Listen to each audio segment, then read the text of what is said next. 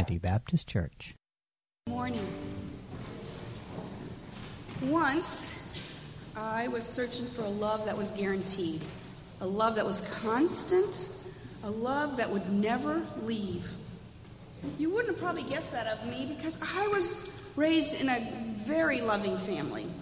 My dad was a Coast Guard pilot, which meant that we moved on the average every 2 years. My parents, though, made this moving fun and an adventure, except that I was almost always the new kid on the block, which meant that I was always learning the new playground games. I was trying to figure out the childhood cliques and which one to break into. And I was working hard to figure out this new grading system at the new school. I remember in Brooklyn at PS 207 that I was on the blacktop during recess and trying to figure out the circle games that the kids played with this red ball. And then the next year I was living in Alabama and we had recess in a field amongst pine trees. It was always changing. Lots of things changed. But the things that remained stable was my family and the furniture.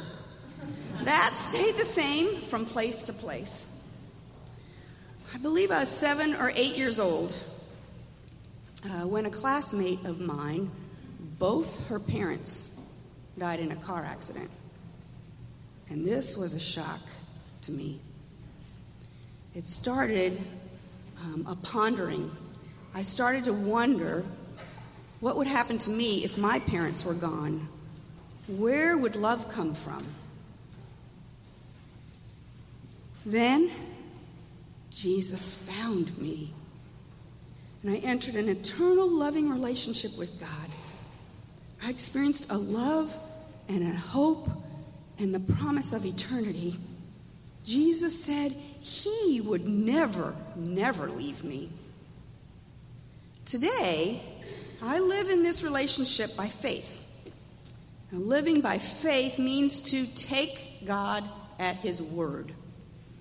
So when I feel that God is not near me, I live by his word. In Ephesians, it says that his spirit is a deposit in me. He'll never leave me. He's near me. On those days when I feel like a failure as a mom, I know in his word that it says that he gives strength for my weariness and forgiveness for my wrongdoings. He's removed my sins as far as the east is from the west. The times that I don't feel good enough for God, I know that his word says that I am his child, and that cannot be undone. My name is Cindy Queener, and I am new.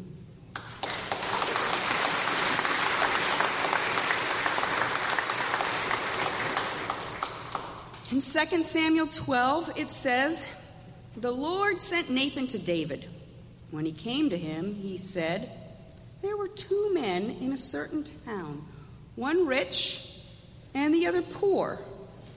Now the rich man had a very large number of sheep and cattle, but the poor man had nothing except one little ewe lamb that he had bought. He raised it, and the lamb grew up with him and his children, and it shared his food and drank from his cup, and even slept in his arms. It was like a daughter to him. Now a traveler came to the rich man, but the rich man refrained from taking one of his own sheep or cattle to prepare a meal for the traveler who had come to him. Instead, he took the ewe lamb that belonged to the poor man and prepared it for the one who'd come to him. David burned with anger against the man and said to Nathan, 'As surely as the Lord lives, the man who did this must die. He must pay for the lamb 4 times over because he did such a thing and had no pity.' Then Nathan said to David, 'You are the man.'" The word of the Lord.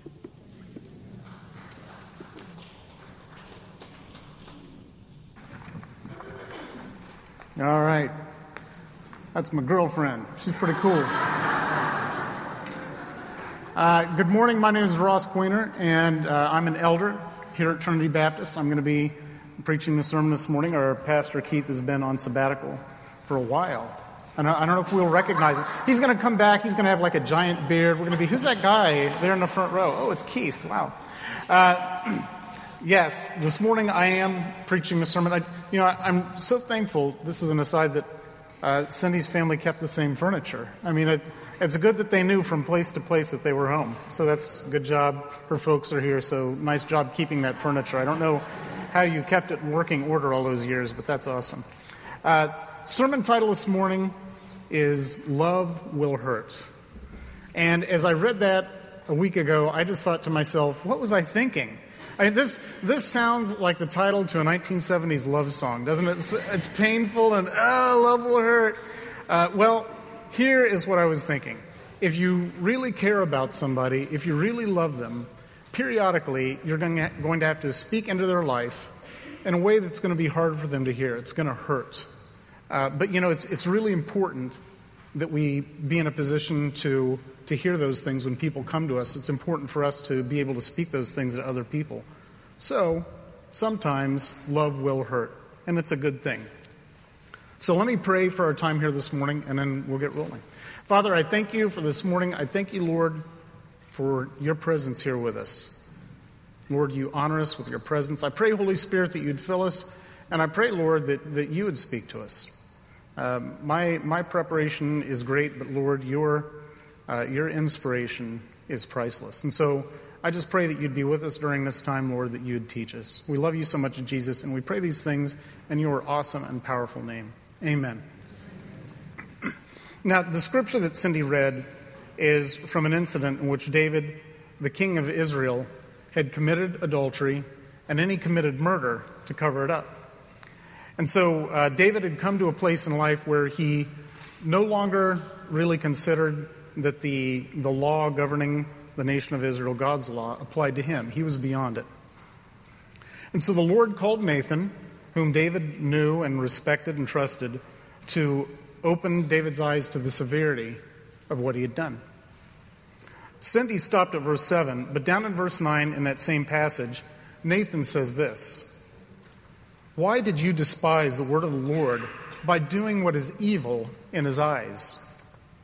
You struck down Uriah the Hittite with the sword and took his wife to be your own. You killed him with the sword of the Ammonites."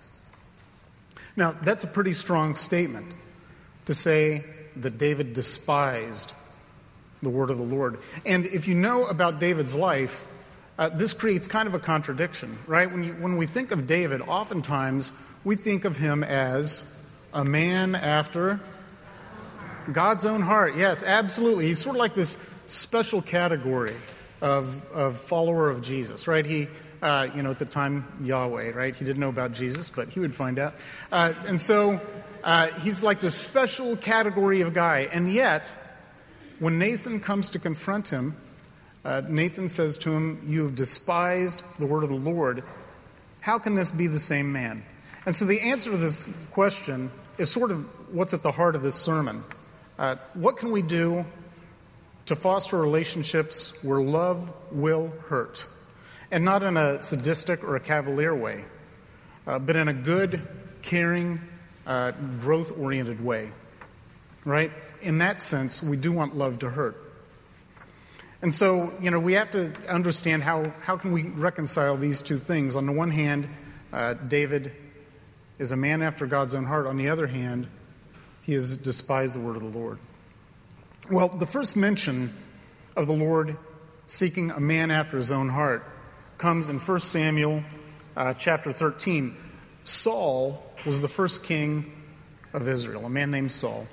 And not long after he's anointed, he is commanded to go do something, and he commits a sin, a pretty obvious sin. And so Samuel, the prophet of the nation, comes to him and says, "Saul, what have you done?" And Saul's response is, "Well, Samuel, look, we were in a bind here. The situation was getting critical. I had to act. It's really not that big a deal. Can you just, step off?" And so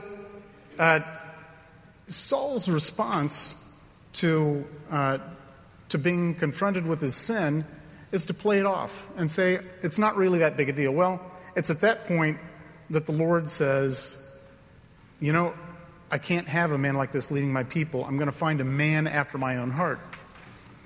And so then we come to David, and David is the next king of Israel. And, Cindy read the passage where Nathan confronts him with his sin, and he's forced to recognize that actually he's done something that's really, really terrible. And he has to go to the Lord with it. Well, David, his response to that sin, fortunately for us, is recorded in Psalm 51. And so we can see what David's process was as he deals with his own sin. Right? Verse 4 is Psalm 51. Against you, you only have I sinned. He's speaking to the Lord, right? And done what is evil in your sight. So you are right in your verdict and justified when you judge. There's a clear sense of ownership of sin with David. He says, you're right. I am guilty. I did this and I'm wrong. I shouldn't have done it. And there's also a clear sense of God's goodness and his purity and his righteousness. And the fact that, Lord, you're right to judge me. You have every right to judge me because what I did goes against who you are. Verses 7 through 12, David says, cleanse me with hyssop and I'll be clean. Wash me and I'll be whiter than snow. Let me hear joy and gladness. Let the bones you have crushed rejoice. Hide your face from my sins and blot out all of my iniquity. Create in me a pure heart, O God, and renew a steadfast spirit within me. Do not cast me from your presence or take your Holy Spirit from me. Restore to me the joy of your salvation and grant me a willing spirit to sustain me.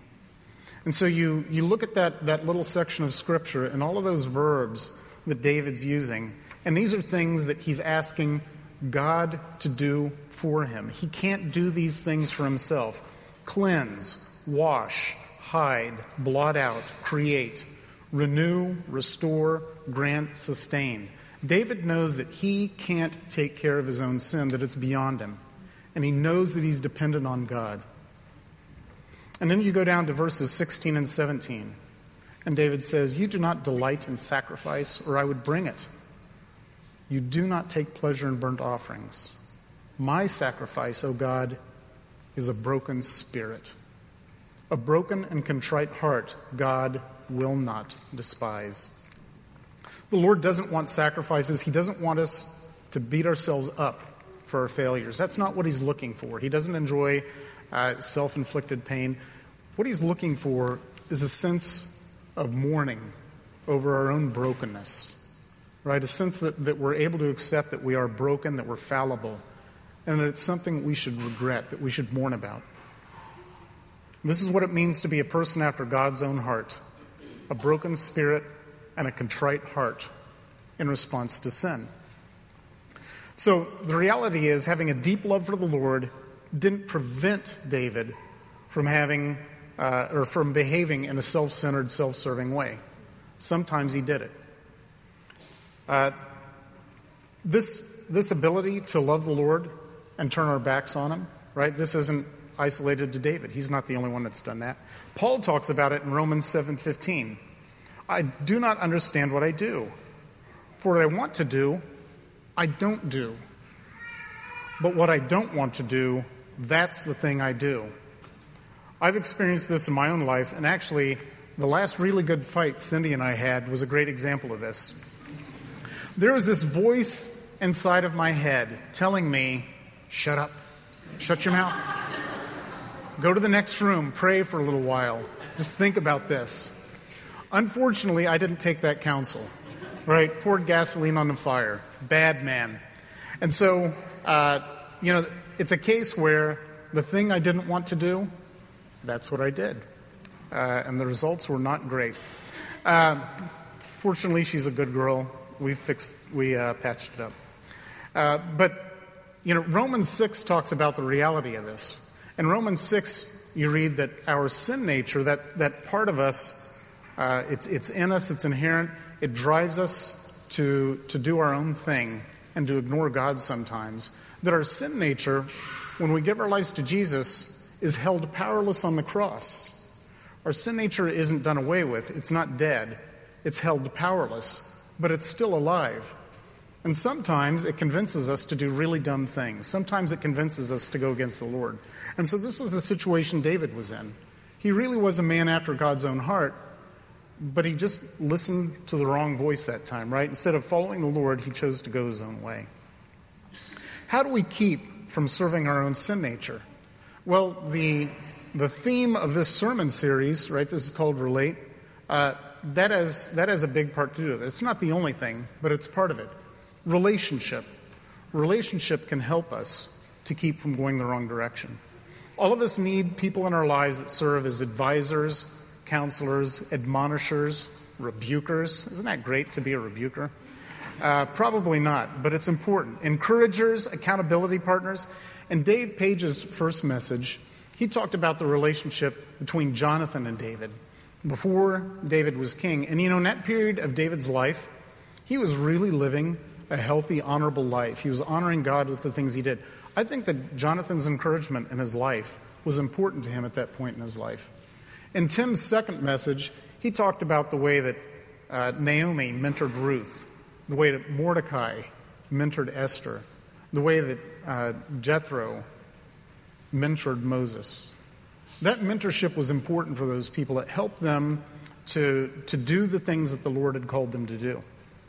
In the New Testament, Paul, right, is famous for having spoken into Timothy's life. In 2 Timothy 2, Paul says this, "You then, my son, be strong in the grace that is in Christ Jesus. And the things you've heard me say in the presence of many witnesses, entrust to reliable people who will be qualified to teach others also." Paul understands that the Lord wants to use him in Timothy's life. And he wants to make sure that Timothy understands that this is something Timothy should be doing also. He should also be active, building into other people, speaking into other people's lives, helping them to grow in Christ's likeness. And then those people also need to be doing the same thing. This is a message to us too, right? We need to be willing to be active in the lives of others. That is, as we become qualified, as we mature in Christ, we need to be willing to take the things that the Lord has given us and hand them over to other people. That's part of the process of the body of Christ helping itself to grow in the likeness of Christ. Now, there is another side of this coin, right? On the one hand, we need to be willing to speak into someone else's life. On the other hand, we need to be willing to receive it, right? And so there's a warning that comes with this. If you're going to be open to having someone else speak into your life, you need to practice a little bit of discernment about who's going to do that. And so again, we look at David. And there's a guy in this story, if you were to read the whole story, you'd see a guy named Joab. And Joab was in David's inner circle. He was the commander of the military, the top military commander in the nation of Israel.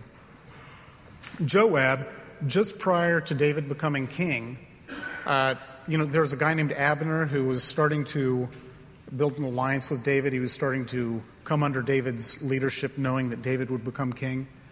Well, Joab had an axe to grind with Abner, and so he lured him out into a secluded place and he knifed him. He killed him. It was revenge murder.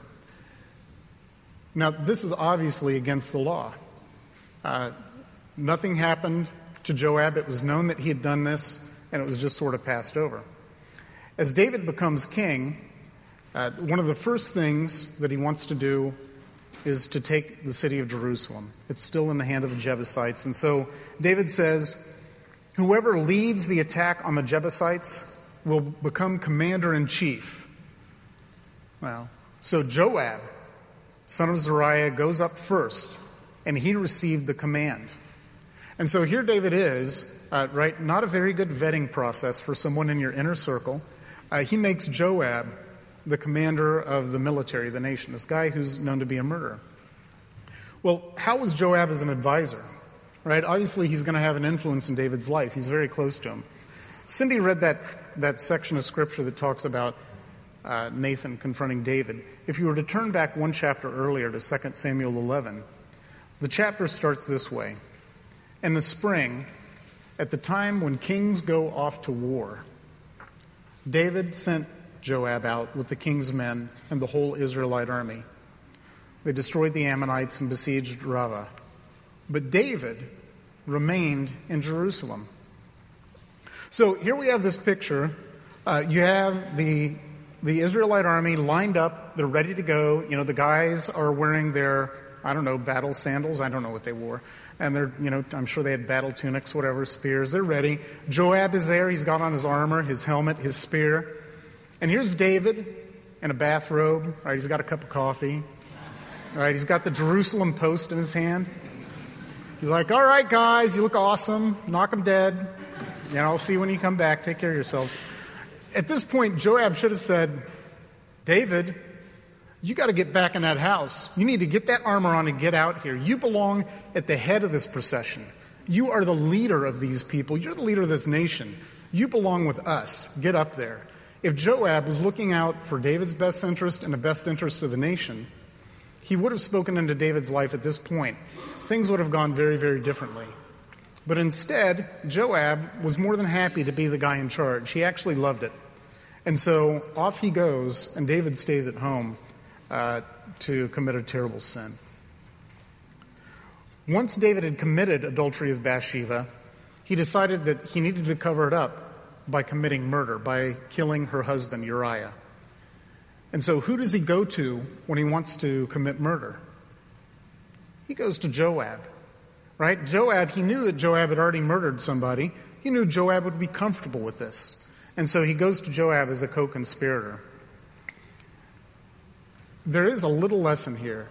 If you are going to invite someone who's a murderer into your inner circle, you are really making a way for yourself to become a murderer also, right? You sort of open the door for the potential.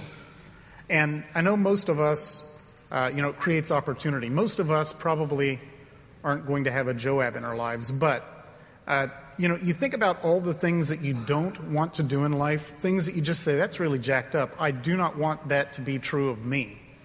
If you surround yourself with people who are actively doing those things, you open a door of opportunity for you to do the stuff you actually don't want to do. So you need to be careful about the circle of people that you surround yourselves with. The Apostle Paul said this in 1 Corinthians 15:33. Do not be misled. Bad company corrupts good morals. Right? And in saying this, I'm not saying don't ever associate with people who live differently than you do. Right? That's not possible. That's not what we're called to. But you don't want to give people leverage in your life if they're living a way that goes against what the Lord has called you to. Right? That's the point. You don't want to give them that leverage. Most of us, we won't have Joab sticking close to us, helping us to get away with murder. All of us, though, are constantly surrounded by a chorus of voices that are attempting to speak into our lives. And sometimes those voices come in print form. They might come through music.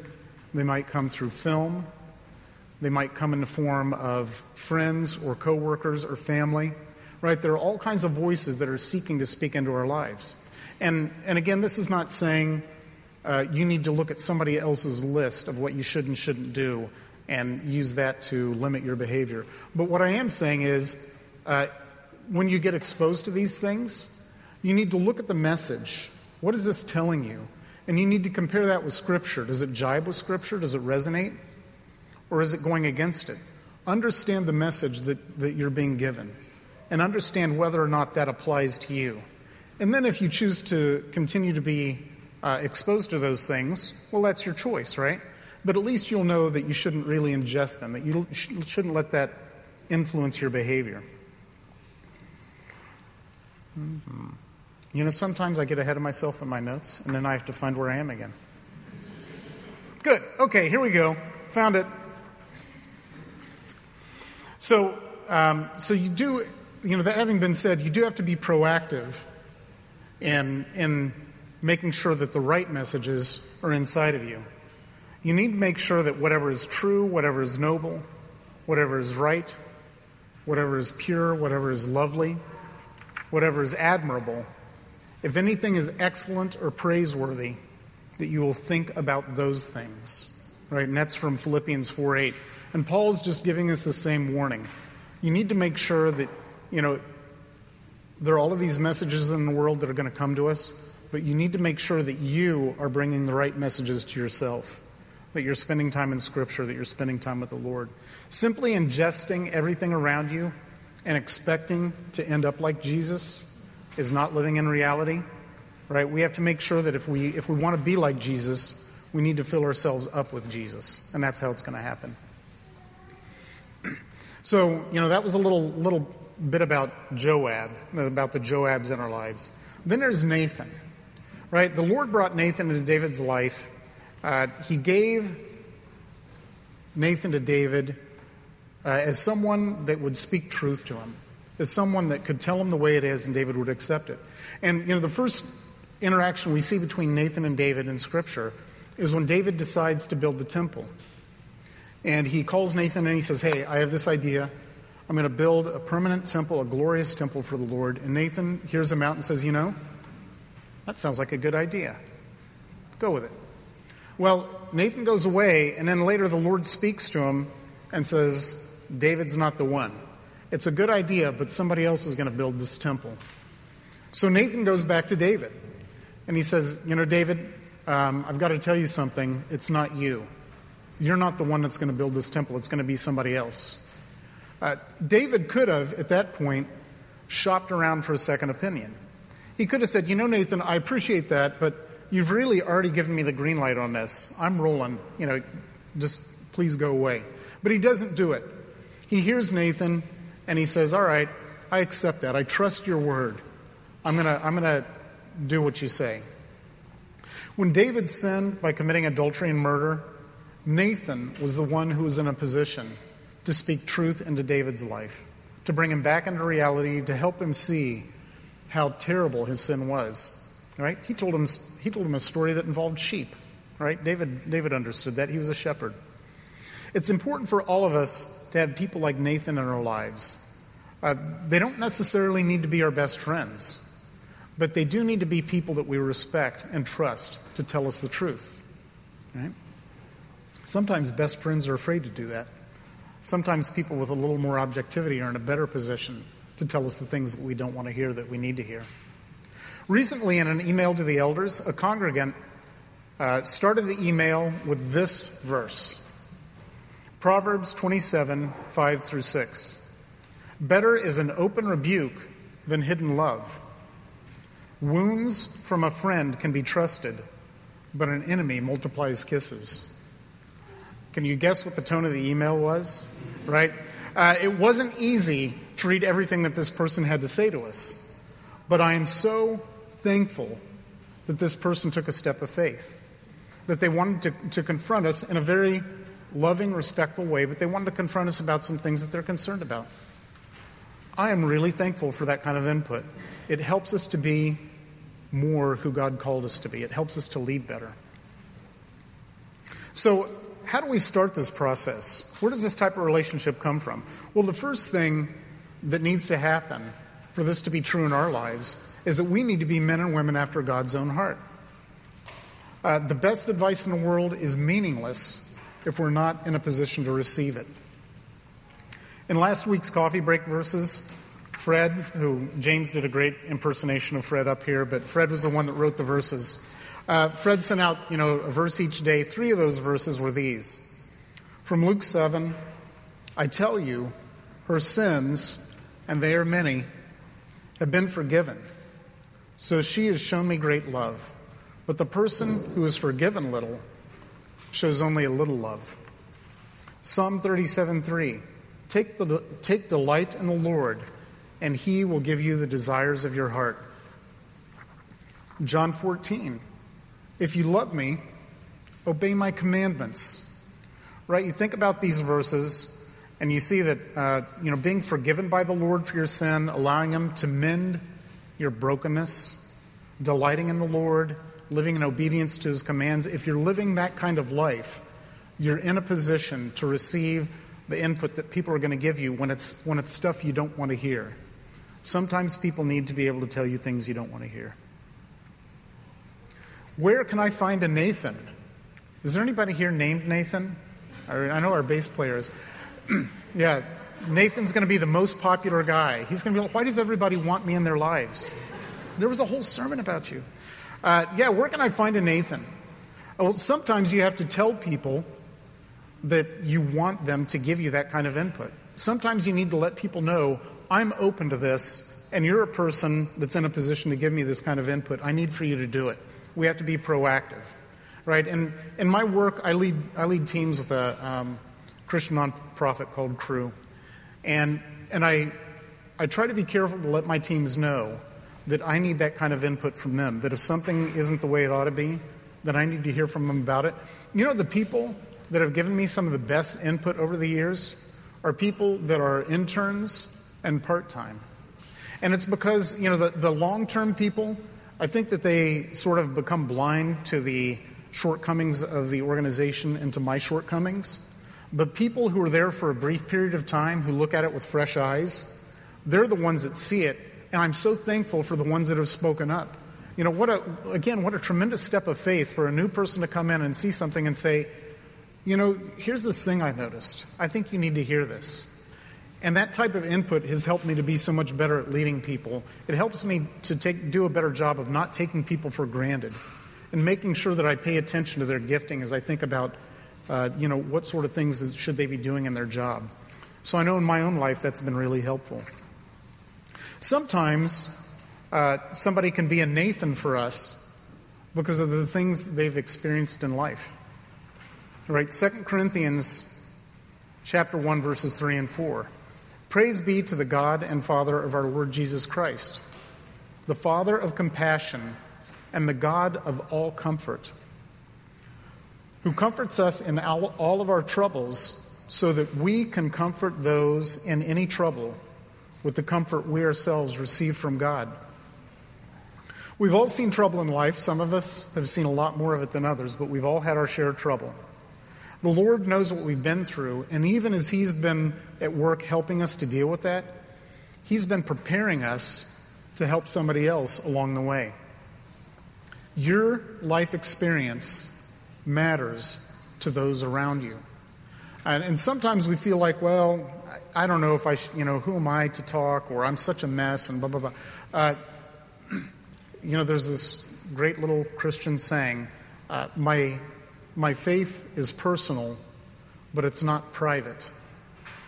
Right? Which is to say, the Lord and I, there are things going on between us that strike at the core of who I am. This is very personal stuff. And the Lord has done some really significant things in my life. That's very personal. But in Christ, I don't have the right to keep that to myself. Right? The Lord has been doing stuff in me so that at some point in time, I can speak into someone else's life because they need to hear it too. Right? And so it's important that we understand that though our faith is personal, it's not private.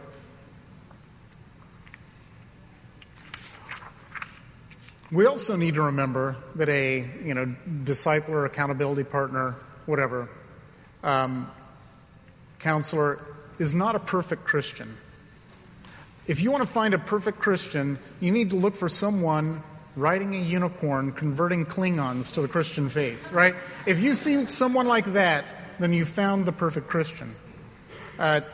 Really, a good discipler, counselor, accountability partner is a person that's faithful in following Jesus and that lives a life of repentance and humility, right? Somebody that knows how to own their mistakes and knows how to get right with the Lord and then continue following Jesus, right? That's what we want. So we're going to make mistakes, but when we repent, when we confess that, and then we get right with God, we start living the right way. We're actually in a place to tell other people not to live the way that we used to live, right? My children have heard all kinds of stories of what a fool I was as a young man and of all the dumb things I've done. I did some really dumb things. I'm hopeful that they will learn from my stupidity. That would be great. From my lips to God's ears. And so, we need to be willing, regardless of how messed up we may feel that we are, we need to be willing to recognize that the Lord may want to use us in someone else's life, that He is actually preparing us to have a powerful influence for good in the lives of other people. We're never too messed up If Christ is at work in our lives, we're never too messed up to be used by God. And if you don't believe that, read the Bible, right? Some of those people are so jacked up. You just think, Samson, what in the world? And yet, God used him. He's not a role model, but he encourages me that if God can use him, well, then I think I can be used too. That's a good thing. There's one last way that I want to highlight that we can be, that the Lord has made it possible to connect with people in a life-giving way. Right? When you look around this congregation, when you look in this room full of people, we have an amazing variety of people from different cultures and ethnicities and from different work backgrounds. Right? This is a fairly eclectic group of people. This is part of our riches in Christ. For anyone that attends Trinity, it's one of the things that we love about being in this church. And now, as we think about what it means to allow other people to have leverage in our lives, to allow people to speak into our lives, we need to expect that the Lord may want to use someone who's really different from us, right? If we're in this kind of a group of people, it's entirely possible the Lord's going to want to use somebody that's different from us, somebody that grew up speaking a different language, maybe somebody that has different colored skin, somebody that grew up in a different country, whatever. The Lord may want to use such people in our lives. And, that sounds really cool, right? Okay, this multicultural thing and blah, blah, blah. Loving people cross-culturally can be tough, right? There's a lot of space here for misunderstanding. There's a lot of space here to do something that's going to alienate people without really realizing that you've done it. It takes humility, empathy, patience, other-centeredness. You really sort of have to decide that you're going to be a learner about other people if you're going to relate well cross-culturally. Some of us come from cultures that have uncomfortable relationships with other cultures, right? Sometimes because of historic brutality or oppression, right? In Christ, we have to own our own cultural baggage and learn to love and be loved by people that without Christ, we normally would have nothing to do with them. Right? If Christ wasn't in my life, there are a lot of people that I just wouldn't bother with because I was really pretty intent on making sure that I was happy before I came to Christ. That was my value. It was a terrible thing. That's another story. But in Christ, we need to be open to that. And so my friend Shamik, and I don't know, is Shamik here? I don't know. He was going to be here. He and I were talking. All right, I see that hand, brother. Good to see you. So we were talking the other day. We were talking about music. And he turned me on to a line from an Andy Mineo song. Andy Mineo is a Christian rapper. He's a white guy. And in a song, a recent release of his, he said that my own people owned people, but they don't own that. Right? My own people owned people, they don't own that. I need to be able to accept that the way white Americans have treated people of African descent, historically, can be described by brutality and injustice and oppression. That's a reality. When the Emancipation Proclamation was signed, all of those things that we were using to justify the way that we were behaving, those things didn't just disappear, right? They were still in the culture. Slavery had been outlawed, but the reasons that we used to justify that behavior were still there. If you've watched the news, some of that stuff still seems to be at work in our culture, right? I don't want to shock anybody. I need to expect that some of that stuff may still be at work in me. I don't want it to be, but that doesn't mean it isn't. And so I need to be open to input from other people. A lot of times, it's black people that are in the best position to give me better perspective on that and to help me understand that and help me to grow. And so it's really good that if I'm open to relationships, right, with black people, even though in the U.S. right now, right, white-black relations, they aren't exactly the best. They can be better, and I can be better, right? And so I need to be open to that. And then there are my relationships with Latinos and Asians and Southern Asians. I need to approach people from a position of humility and as a learner and ready to hear from them because they just might tell me something that will help me become more like Christ. And that's really what I want. I want to be more like Christ. That's sometimes that doesn't feel like the safest thing. But it's such an important thing if we're going to grow together to be the people that Jesus calls us to be.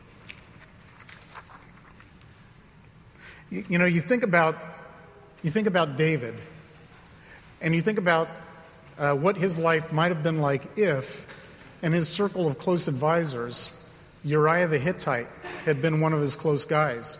Right? The Hittites were traditionally enemies of Israel, but Uriah loved Yahweh. He loved and followed Yahweh. He was a man of good character. If David would have brought him into his inner circle, David's life would have been so much better. This would be an entirely different sermon, wouldn't it? All right, to summarize, I'm at the summary point. We need to be men and women after God's own heart. We need to be aware of the Joabs in our lives. They're there. We need to seek out Nathans in our lives, and we need to be Nathan for other people. That's something you can do even this week. You can look for opportunities to share with people what God has done in your life. Right? There are people out there who need to hear from you. And so you can look for opportunities to do that. And we need to be conscious of the work required to derive benefit from engaging deeply with people that aren't like us. It's important. If we do those things, hopefully, love will hurt. Right? Wouldn't that be great? Let me pray for us. Father, I thank you for your goodness and grace. I thank you, Lord, for the things that you bring us through, for the things that you allow us to experience, and for the way that you help us to deal with those things. I thank you, Lord, for the way that you redeem us. Lord, I pray that you'd help us to be men and women who can speak truth into one another's lives, who can receive truth about ourselves. Lord, we want to become more like your Son Jesus, and we know sometimes that's going to be difficult. Lord, help us to walk with you so that difficulty won't be a hindrance to us, but Lord, that we will just want to love you and be close to you. Thank you, Jesus, for this time. Amen.